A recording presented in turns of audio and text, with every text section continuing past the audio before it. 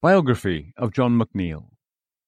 John McNeill was born in Scotland in 1854 and was raised in the Central Highlands of Victoria, Australia. He was educated at Ballarat College and Melbourne University, earning a BA in 1874. He studied theology at New College, Edinburgh, and was ordained in 1879. McNeill was a Presbyterian evangelist and minister, and in 1881 he began touring Australia as an itinerant preacher. Health problems forced him to take some time off the circuit shortly after he started, but he was able to eventually return again to his passion for preaching after a minister laid hands on him to pray for healing. McNeill's introduction to the Higher Life movement, also known as the Keswick movement, which was devoted to Christian holiness, was significant for him. He cooperated with a Methodist colleague in an evangelistic mission in Jamestown, which led to his sensing the call to evangelistic ministry. In 1890, McNeill and several others formed a group that came to be known as the Band, which met regularly to pray for revival. The group also focused on the need to be filled with the Holy Spirit and on being baptized in the Spirit. The Band decided to hold a Keswick-like convention in Geelong with George Grubb as the keynote speaker. He had addressed other Keswick conventions in England.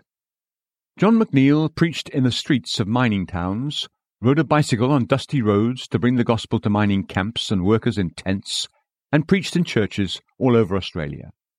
He delivered tracts to some and sermons to others. Wherever he went, he preached. McNeill married Hannah Thomas in 1884, and they had 5 children. But their marriage was a short one, as McNeill collapsed suddenly and died at the age of 42 while on tour in Queensland in 1896. His wife Hannah wrote his biography, John McNeill, Late Evangelist in Australia, in 1897. She hand-delivered her manuscript of the biography to H.B. Macartney, who served as the editor of the book, and wrote a note to the readers in the beginning of the book. According to Duncan S. McEachran, in the introduction to the biography, there was nothing novel about McNeill's preaching. It was prayer that made the difference. Throughout the biography, Hannah McNeill shared John's story, his journeys as a preacher, his heart as a minister, and his journals and letters.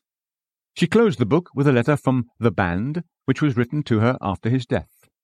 In this letter they said, "We desire nothing more earnestly than to drink more deeply, as Mr. McNeill used to drink, from the fountain of Zion's waters, to follow the Master more fully, as he used to follow, with cheerful, unfaltering step, to breathe as he used to breathe, only, always, and altogether for his King, to die as he died, in the very thick of battle, and to shine as he shall shine, like stars forever and ever."